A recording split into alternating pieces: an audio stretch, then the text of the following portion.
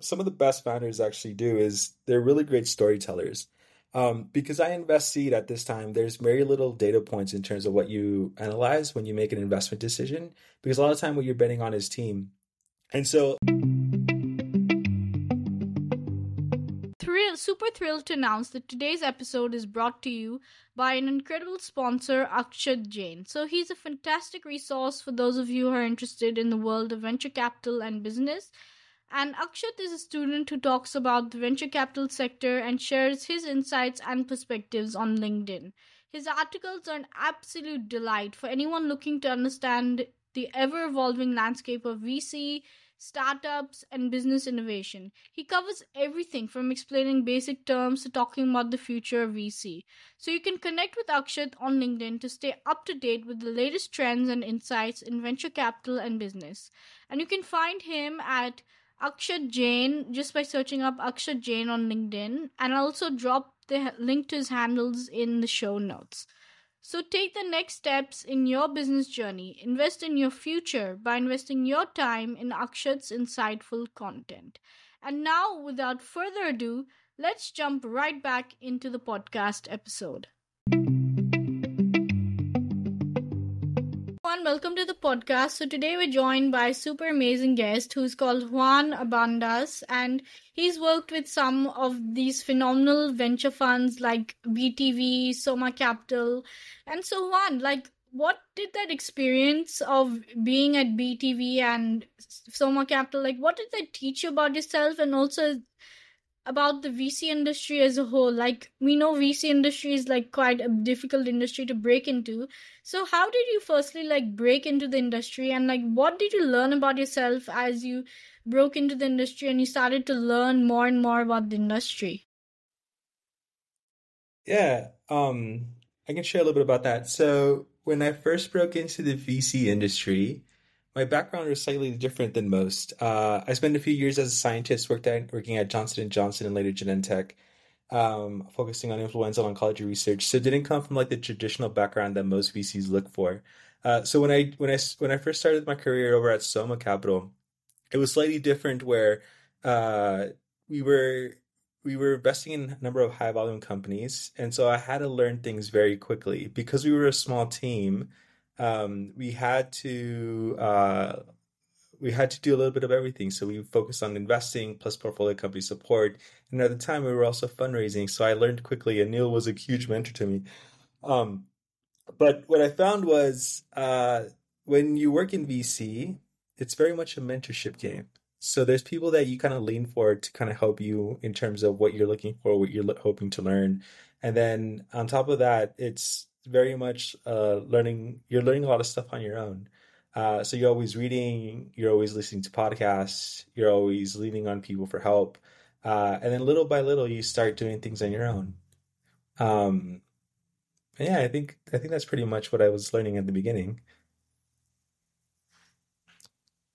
So just curious, how did you find your first mentor in the VC space? And coming from a non-traditional background, what advice do you have for someone out there who's aspiring to be a VC and comes from also a non-traditional background? How could they break into the industry, or what insights do you have for them? Yeah, so one of my first mentors was actually Dixon Dahl, the co-founder of DCM. And actually, the way I got connected with him was actually one of my professors at uni connected me with him. I actually didn't know what VC was at the time. I had no idea that this industry existed. And then when I got connected with him, I kind of got exposed to this number of great founders and ideas that people were building, and you essentially just got sucked in. And then the way I did it was I initially just started helping out for free. I kind of just was donating my time, helping him navigate the sea of pitches and founders, help managing his angel portfolio and stuff. And then over time, I started building more and more relationships in the ecosystem. So building relationships with partners out of the funds, associates and analysts out of the funds as well. And then little by little, you kind of build up your network. And then after some time, that's kind of what I leaned on to land my first full-time role in VC. But it essentially when you come in cold with no relationships, it just takes time. You first meet founders. Founders sometimes connect you to other VCs that they're working with. Then little by little, even other VCs start connecting with founders and other investors in the ecosystem. So when you come in, it's a little bit of a grind, just meeting people. But it's very relationship based. So it's you start meeting a lot of interesting people over time. So I'm curious, like, how did you build your relationship and how did you start working with Sheil and Better Tomorrow Ventures? Like, what's the secret sauce to building relationships and networks in the VC space, given that it's like a very closed off industry and, you need to know the who's who in the industry and stuff like that? Yeah, yeah. What I found, honestly, I wish I had a great strategy here. But what I found is I just share a lot of interesting companies with investors, and that's how I started building relationships with some of the other VCs. Um, and the reason for that is like what VCs usually look for is deal flow. And a lot of times what they look for is essentially differentiated deal flow. And I thought I had that for some time. And so as I started meeting and networking with more and more people, I started sharing a lot of these companies I was seeing, sharing insights into the ways I thought about them, and then little by little started meeting more and more people, because a lot of people thought I had a really good flow. On top of that, like as I started making more and more investments, a lot of these investments ended up doing well, really well. So over some time, a lot of people also kind of started seeing like what I was investing in and kind of wanted to co-invest alongside me as well. And then with that, it's not just sharing deal flow at this point, but also like helping some of these investors also gain access and win allocation to some of these deals as well. Um, with Jake and Shield, when I joined Better Tomorrow Ventures, the way I met them is a friend and another VC fund actually connected us. The Better Tomorrow Ventures guys had just closed off the first fund, which is a $75 million fund one, and I kind of came in to kind of help deploy that. We invested in a number of great companies in that fund. The guys did extremely well. As a founder, if you ever have the ability to take money from Better Tomorrow Ventures, by far you should take the money. One of the most helpful VCs out there in the ecosystem. Yeah, and Sheil is also one of the nicest VCs I've come across on X, and he's doing a really good job. And so, yeah, so I'd actually interviewed one of the BTV portfolio founders, and they found out about me through this podcast that I'd done with Sheil. And so, yeah, we talked a bit about YC valuations as well, which is something I want to touch on like further along in the podcast. So my next question is: so deal flow is very coveted in VC. So like, how did you attract deal flow as an investor? Like, what made you attract all this like good and differentiated deal flow than say like some of your competitors or some of your peers in the industry? Yeah, yeah. So in the ecosystem, what I found was because I write smaller checks, I'm a bit more collaborative than other VC funds. So a lot of times, because I'm writing these small 100K to a couple 100K checks, I have the ability to kind of co-invest alongside people. And so when I invest in the founder, there's always room to kind of co-invest alongside me. Um, but the way I found differentiated deal flow, honestly, it's more uh, it's a little different than some other people because I slightly have a slight data advantage in terms of how I source deal flow. But on top of that, the best deal flow still comes from just networking with other VCs. So so as you continue to meet people, everyone starts sharing deal flow. But what ends up happening is sometimes these other VCs don't have access to that network. And so as you start meeting these companies, you share those. It seems like you have differentiated deal flow. But over time, you kind of realize it's almost like a commodity because a lot of people see a lot of the same great things. But it's really like figuring out which of those companies are the ones that are really great and really worth spending more time on. So then following up from that, so like the companies that are really great. So while you were at some of these funds like Better Tomorrow Ventures and Soma Capital, you probably met with tons of founders. So what made some of the companies you invested in stand out and which were some of the really great pitches that you heard while at some of these VC funds and also now like maybe through your own co-investments or like whatever that you're doing on the side as well. Like what could you share from that front? Yeah, so what I found that really stands out, or actually what some of the best founders actually do is they're really great storytellers.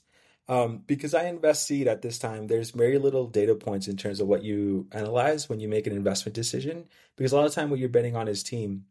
And so what ends up happening is as you start spending more time with these founders, they share the idea and the vision that they have, and that's how you essentially like fall in love with the founder and what they're building. And those founders, as mentioned, are usually the best storytellers. They have a clear idea of what they're building. They have a clear roadmap in terms of how they're going to get to where they're going. And then they usually have some early indication of traction, which is usually like some form of early customers, some form of early investors, an MVP that might be going extremely well. Uh, but then once they reach the Series A, that's when they actually have a few more data points. That's when you're analyzing an actual business because at this point they have revenue, they have metrics, they have customers. But at the seed stage, it's very much just focusing on the founders, the story that they're building, and if they have a clear roadmap in terms of how they get to where they want to go. For sure. And so my next question is more like now, like drilling down. So you're on the VC side. So you've seen a lot of pitches. And so what are some of the tips you have for founders about the fundraising process in general? And do you see a rebound in like the number of startups that are going to be uh, funded in the future and also in the present now? Yeah, so the advice I have for founders is just to be prepared once they go out and fundraise. And once you have momentum, really leverage that to increase momentum and kind of like continue conversations with investors and close them and kind of like raise your seed round or your round, whatever round you're raising. Um, because as you speak to investors, you're going to ask for a number of things. You're going to have all these conversations, and you have to be really responsive in terms of what investors are asking for and what you're building, because you want to essentially like be on top of everything. And again, be responsive, use the momentum, kind of keep going, and then use that to kind of close an amazing round. In terms of valuation, there has been a slight rebound, I think. Over the last year, VCs have been a little less active, and valuations have definitely come down from 2021. What you're seeing, though, is valuations have sometimes, or some founders are still in this thought process where if they have a little bit of traction, they can still raise at like very high multiples for their fundraising round. But there's other founders where they realize that uh, that essentially like the landscape has changed and they've become a little bit more realistic in terms of valuations that they're raising now. Um, and so what you're seeing now in the sea of fundraising is you have some founders that are raising at high valuations and some that are raising at more realistic valuations. What ends up happening is I see some founders that go out and raise at like these high valuations and then a few weeks later come back and lower their cap. But at that point, it's slightly less exciting to look at it when you come back at a lower cap because um, I come to the realization that maybe some of these founders had these unrealistic expectations for the rounds, and at that point, it's a bit harder to get excited than I was in the beginning. So when you go out and as a founder, when you go out and fundraise, make sure you have a realistic valuation that you're raising on. Make sure to use the momentum you have to continue fundraising and close the round, and always be prepared for what you're for whenever you speak to investors. So I think just to recap for the audience, you have to have a realistic valuation, you have to build on that momentum, and you have to really be prepared. So my next question is more like on that topic of valuations, and I know you help out with YC. So there's a lot of chatter here and there about YC and the valuation. So what are some of your views on this kind of YC valuations, and like what could you share for the audience of how they can be better prepared if they're a YC founder? Yeah, yeah. So I just finished looking at the YC Summer 2023 batch. Um, and it was probably like the one of the most impressive batches in terms of founder quality that were going through the batch. Um, what I found though was, and I think whoever looks at Twitter probably saw that there was a lot of noise around how high valuations were this time around. And they were pretty high. You're likely not going to find a company raising under a 15 million post money cap. But the reason for that is because right now with YC's MFN, what ends up happening is a lot of these founders don't just take your money. They end up taking YC's extra money, extra like 375,000, I think it is now. And so once they take your money, the next check is they essentially dilute themselves a little bit more, and that also kind of helped increase valuations. So what I found was valuations for founders when they had a little bit of traction, maybe very few customers, but a number of LOIs, they were raising between 15 and 20 million post money cap. If they had a little bit of revenue, which is in the thousands, they were potentially raising within like the 20 million post money cap. But then what we found was any founder that had maybe like 100,000 in revenue plus, they're raising at 30 million or above in terms of valuation.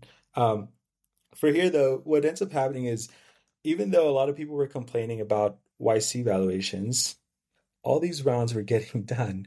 As you speak to some of these founders, what I found was essentially a lot of them had raised a decent amount of capital, anywhere from 1 million to 2 million, sometimes even 3 million at some of these valuations. And so there was still a lot of capital being deployed into some of these YC companies. Um, but uh, and there's a lot of what I think is helpful with YC though, and it slightly offsets some of these high valuations is the great job that YC does in supporting these founders. As a founder, once you enter YC, I think you have access to three key things that kind of help accelerate things for you. One is the access to the 4,000 plus for YC's portfolio companies that you have access to for customer acquisition, partnerships, and everything else. So you're able to kind of scale a lot quicker. Secondly, is once you join YC, you're also working closely with a number of founders that are how can I say it's a little bit like the expectations are very high and everyone's very highly motivated. So during this few weeks that you're in the batch, you're you're executing on customers, you're fundraising, you're doing all these things, and you're probably getting a lot more work done during those few weeks than you would do without YC. And then lastly, it's just like access to capital. So uh, a lot of investors have to look at YC because of the number of companies that come out and do really well. And so you're essentially able to raise your round probably a lot faster than you would if it wasn't for YC. And I think that kind of helps offset valuations a little bit. I do wish they were slightly lower, but also understand kind of like some of the nuances in terms of the capital that they take in and some of the challenges they have once they go into YC. That was an extremely fascinating discussion about YC, and I know there's this a lot of debate going on about YC vs Neo, which I'm not sure we'll get into today. But so let's wrap it up with your candid thoughts on LATAM. Like, are you bullish on the region? Like, what are some of these companies that you're looking at in LATAM? And, like, what could you share about the region in general for those in the audience that may not be familiar about LATAM? Yeah. Yeah. So over the years, I've done extremely well investing in LATAM, having invested in companies like Clara and 99 Minutos, Inventa, R2 Capital, Capital, and a few others. Um, Honestly, it's one of the best regions to spend your time in right now. Over the last few years over the last year, there's been a decent pullback in terms of growth capital. Because like the largest investors at the time were essentially like Tiger Global, SoftBank, and some of these other ones. Um, but as they started pulling out from the region, there's been a few players that kind of come in and help fill that gap. But the number of quality of companies there are extremely well. They're growing really fast. They're accustomed to building in harsh conditions. So what 2021 has been, or sorry, since what the last year has been for founders in the US and maybe other regions, that's essentially how Latam has been for founders over the last few years. So they know how to work in these difficult environments. They know how hard fundraising is. They knew that the expectations are always a little bit higher for them. Um, but what I like about Latam is now you're starting to see like the three things that I think make the ecosystem really important in the region. So now a lot of these founders have access to customers, which is amazing because now they don't have to go to US and find essentially the next set of customers. Now they can just focus on Latam. And so here, just from having Whereas being in the region, they can get access to some of these customers and essentially grow and become a $1 billion company, kind of like what you saw with Nubank. The second thing that you see is now there's access to a lot of capital in the region as well. As you have some of these funds like Kazakh, LVP, Monashis, and a few others, they have access to not just at capital at the early stages like seed, but also now at the Series A, Series B, and Series C rounds. And then lastly, it's also like this geographical expansion into some of these companies where like a lot of these companies in the past were focusing in say like Mexico. But what they found is there's a lot of similarities as you expand to companies like Colombia, Argentina, and a few others. And so they're able to kind of expand quickly into some of these regions and essentially grow really quickly at that point. Um, and so what I think about Latam is when you look at it, it's very much how US was a few years ago, and you're quickly seeing a number of really great companies coming out there, and they're growing faster than they were historically over the last few years, where a number of companies are becoming billion-dollar companies in under 5 years. There's a lot of capital, not just from Latam, but also US investors that want access to the region. Um, and then a lot of this geographical expansion into other countries has also helped accelerate a lot of this momentum for some of these companies as well. For sure, and I'm also really bullish on LATAM. I just got exposed to the region actually coincidentally through my podcast. And so, yeah, I'm pretty excited about what's going on in the region. And that's why I'm always curious to talk to more people in LATAM and learn more from the people on the ground and the people who are investing in the region, and how the region can be a better supported as well by the key stakeholders at play. So yeah, it was an absolute pleasure and an honor to host you on the podcast today. And so do share how the audience can get in touch with you, like pitch you, like now's the stage to share about like anything or promote anything that you want. Yeah, honestly, I'm very easy to get access to. Just message me on LinkedIn. And I think that's usually the best way to get access to me. And then I usually follow up within a day or so. I try to be very responsive and then always looking to meet interesting founders, investors, and a few other friends that are hoping to connect and learn more about VC or just share deal flow and exciting opportunities.